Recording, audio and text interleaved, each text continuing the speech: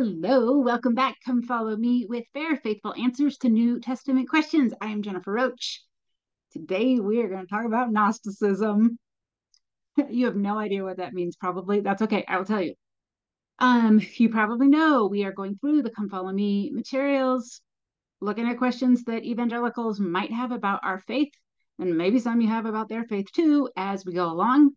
We are on week 41. 10 more weeks of this. I cannot believe this year has gone so fast. It has been a blast. Um, at Fair, we do have some fun plans for next year that I'm not ready to tell you about yet. We will get there soon-ish, not too soon, very, very soon. I don't know. I don't know how soon. Fun stuff, good stuff, interesting stuff coming up. I'm excited. You will be too. Anyway, we are going to jump right in. This week's verse comes from Colossians 2, 8 and 9. See to it that no one takes you captive through philosophy and empty deception, which are based on human tradition and the spiritual force. I don't edit because I don't know how. So that's what you get. I'm sorry. See to it that no one takes you captive through philosophy and empty deception, which are based on human tradition and the spiritual forces of the world rather than on Christ. For in Christ, all the fullness of deity dwells in bodily form. Okay. Normally here, we are not doing, but we're not exegeting a passage. I'm not telling you what a passage means. We're not doing historical work on the text, on the grammar, on the languages. We're not doing any of that here. We're doing something entirely different. However, we do need to talk on this passage a little bit about what in the world Paul is doing here, why it matters regarding our conversation about evangelicals. Um, if you don't understand what Paul is doing here, it seems really weird. It seems like he's making an argument that doesn't quite fit together. Why is he saying these things about philosophy and then he says something about Christ having a body? Like those two, like they don't automatically maybe go together in your mind. What Paul is doing here is he's addressing the concept of Gnosticism. So what is Gnosticism? Why should you care? What does it have to do with evangelicals? First, um, Gnosticism is a lot of things. It's a philosophy that covers a whole scope of beliefs. It's not a religion, although it gets interwoven into lots of different versions of religion. Um, the Gnostics, it was a lot of beliefs. We're going to talk about one little tiny part of what Gnostic belief is. The Gnostics believe that it really only matters that you have correct knowledge in your head. Thinking correctly, having knowledge, it's not just the most important thing, it's everything to the degree that the world that exists outside of your own thinking, it doesn't even matter. The only things that really matter are the things that you can think about, wisdom and knowledge. Things that have to do with your actual physical body have nothing to do with the importance of life. They literally do not matter. They certainly don't need to be regulated. They're something pointless to worry about. That's the Gnostic view. If you're contrasting thinking versus acting, thinking wins every single time. If you are a person, maybe a little bit like me, who loves to live in their head, you like, maybe you're like, yeah, that's so true. However, there are a lot of problems as this the implications of this concept unfold. We will get to them. You'll see. If thinking in your head is everything, then the things that happen outside of your head are nothing. Right? They can't both be everything. If it literally everything that matters happens inside your head, then nothing that happens outside of your head matters. And there is a very specific version of this in Paul's day that he is fighting against. Gnosticism did not die in Paul's day. It reappears in every single generation. Paul is fighting against a version of it that says that either Jesus didn't actually have a body, he only appeared to have a body, or if he had one, it literally was a completely non-important thing about him. That Christ was Christ because of the belief and knowledge that he had, and it has nothing to do with him coming to earth to have a human experience. In this view, Jesus obtained enough knowledge that he was able to be kind of bodiless because essentially his brain was so big. He had enough knowledge, he didn't even need a body. And for a Gnostic, like that's the goal.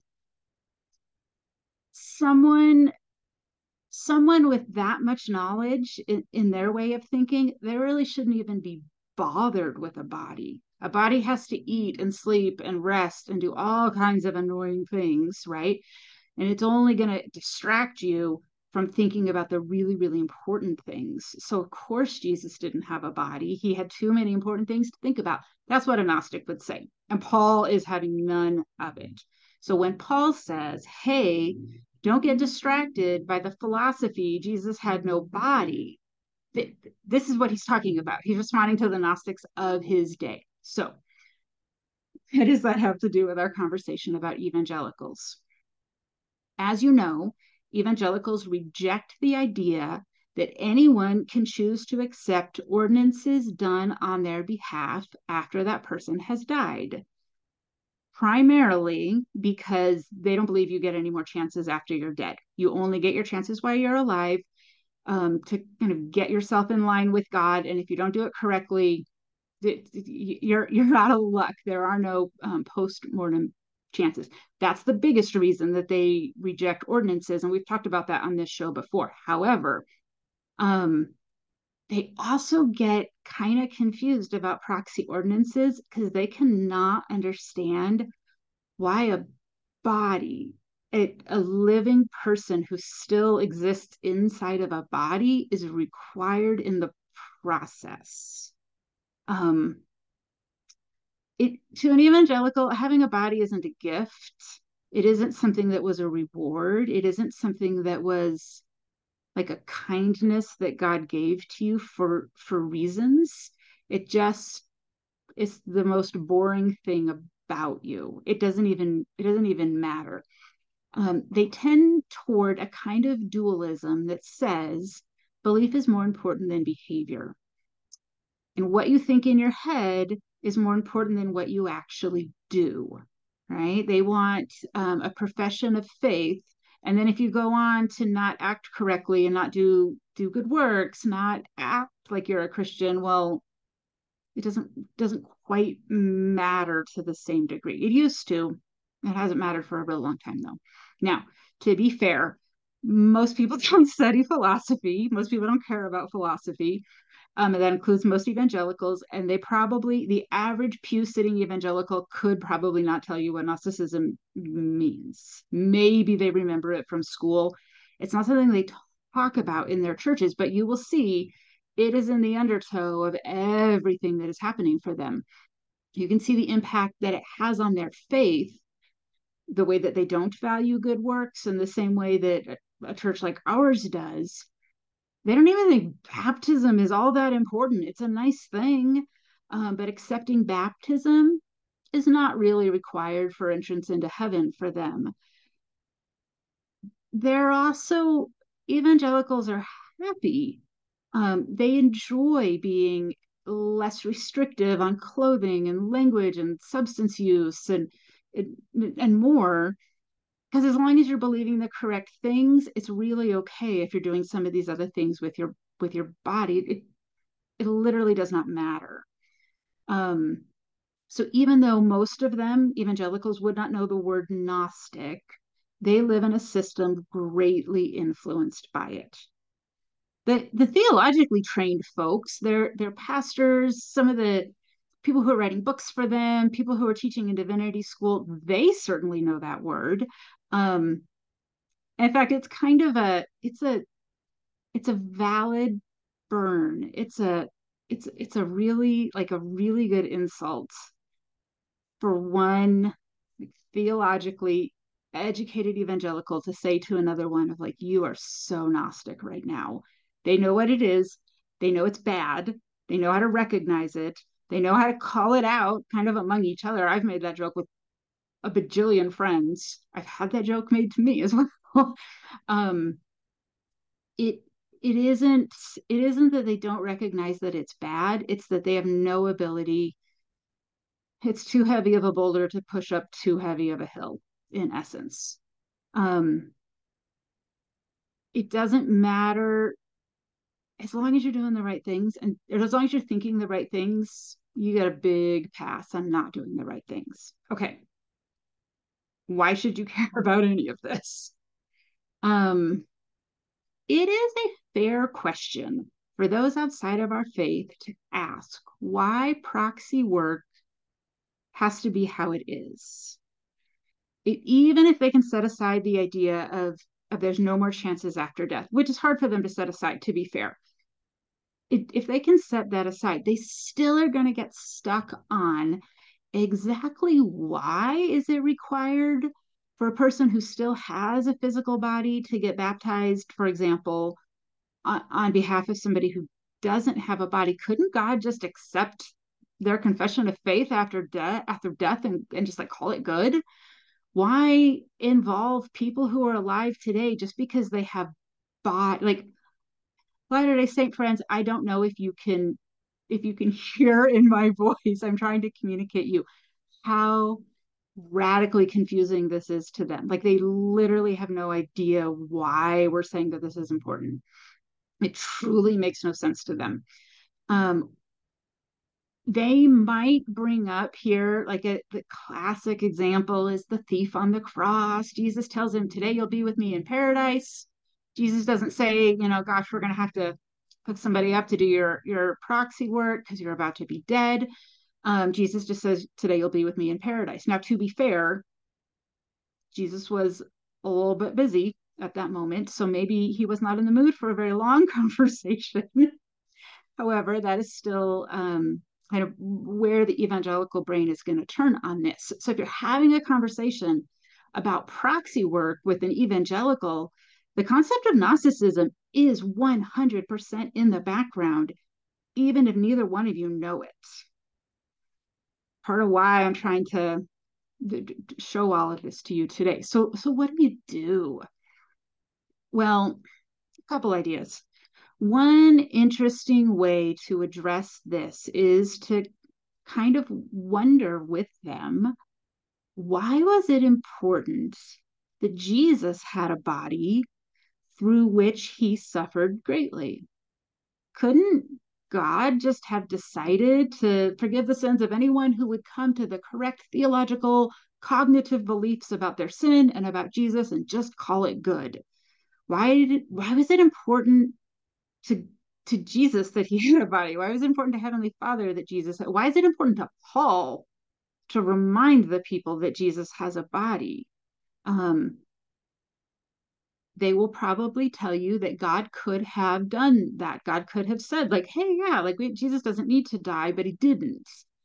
And they won't have much more of an answer to that. It's a pretty surface level answer, and that's really going to be all most of them have. Why was it important to Paul that Jesus had a real body when Jesus did his proxy work for us? Jesus dies in our place. It was important that he did that with a body. We don't tend to think about that as proxy work, but you and I are the beneficiaries of that, even though we did not ourselves go through that. Jesus is the proxy for us in that. It was somehow important that Jesus had a body. The physical matters. It's important to Jesus. It was important to Paul. The other piece that comes up here, and I want to be really careful and kind with this because I don't mean this as, oh, those terrible evangelicals. I just want you to understand what's going on in the undertow for them. There is a piece of Gnosticism, and especially the kind that is in the heart of modern day evangelicalism, that says not only is knowledge the most important thing, but my version of knowledge is the most important. I have to figure it out for me I probably cannot rely too heavily on you to teach it to me. And actually, if you're an authority or you're claiming to be an authority, you deserve a little extra suspicion.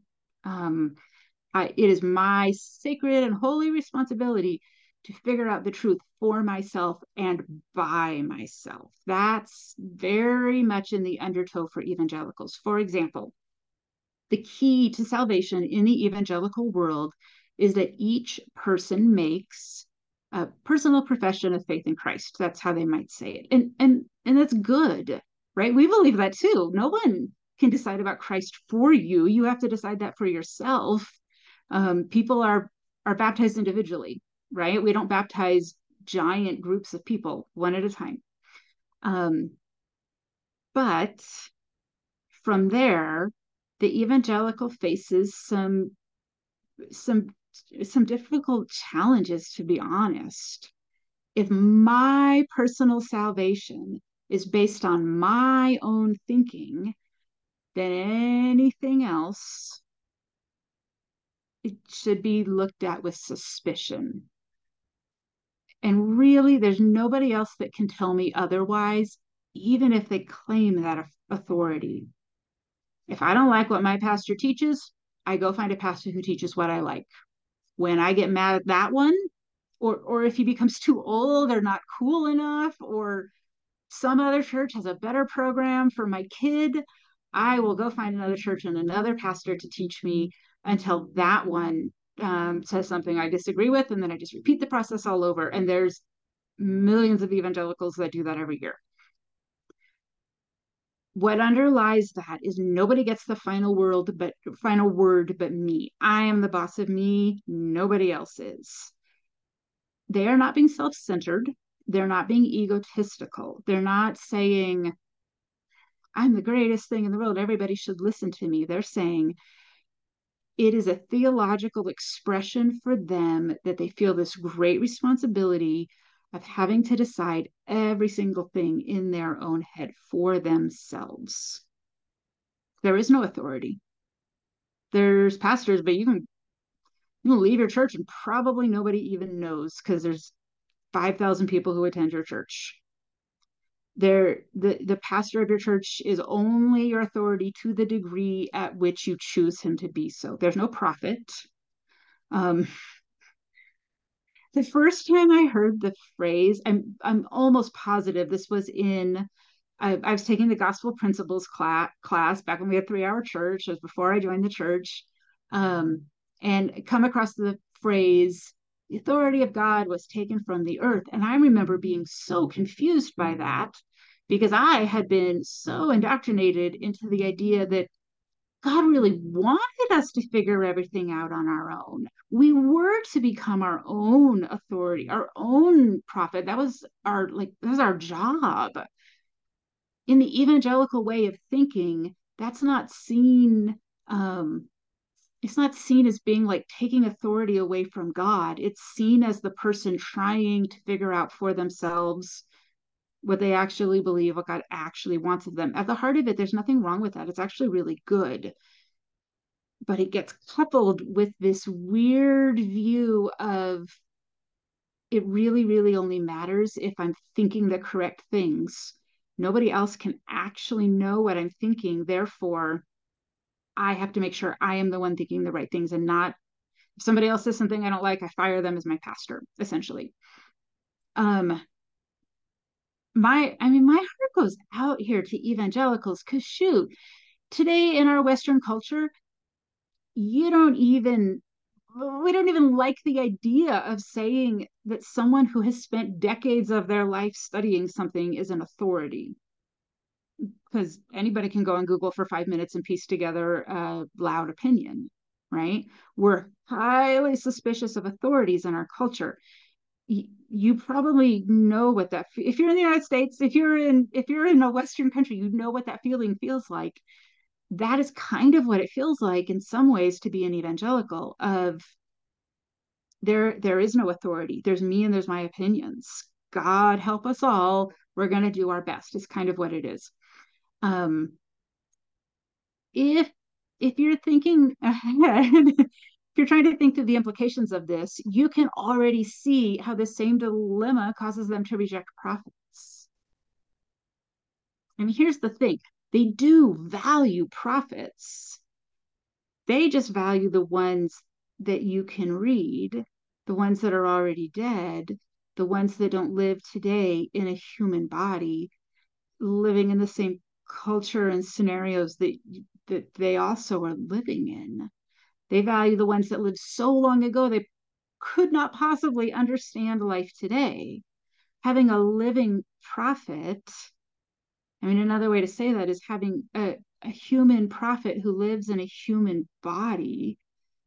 It feels much more dangerous to them because reading dead prophets, they're disembodied from their body. They're sort of free from some of the influence. Of course, they weren't at the time. When they were writing while they were alive, right? They had bodies, but it's sort of this, they are unencumbered by the things that we are cumbered by. And so they become more trustworthy. That's a lot of philosophy for today, and I'm so sorry to dump all of that on you.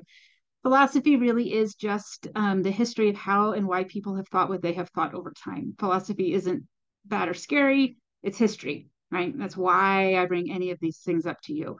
But I will let you out of school early and not go on and on about philosophy, even though I would love to. I hope that this has helped you see how some of the differences are playing out between evangelicals and Latter-day Saints. The idea that proxy work matters, they have a number of really, really big hurdles in front of them to understand why it matters so much to us. Right? Like we just had conference last weekend and announced, I don't remember how many new temples, right? There's a lot of them. Evangelicals just scratch their head over that and be like, what are they doing? This is in the undertow of that. And if you're going to have conversations like this with people you love, about proxy work, about why that's important, like you just need to know these things, at least in the background. Okay. I do not remember what we are doing next week, but in 2 weeks, we're talking about polygamy. Oh, it's going to be a blast. We'll have a great time. It'll be super fun. Anyway, I'll see you then. Look forward to it. Bye.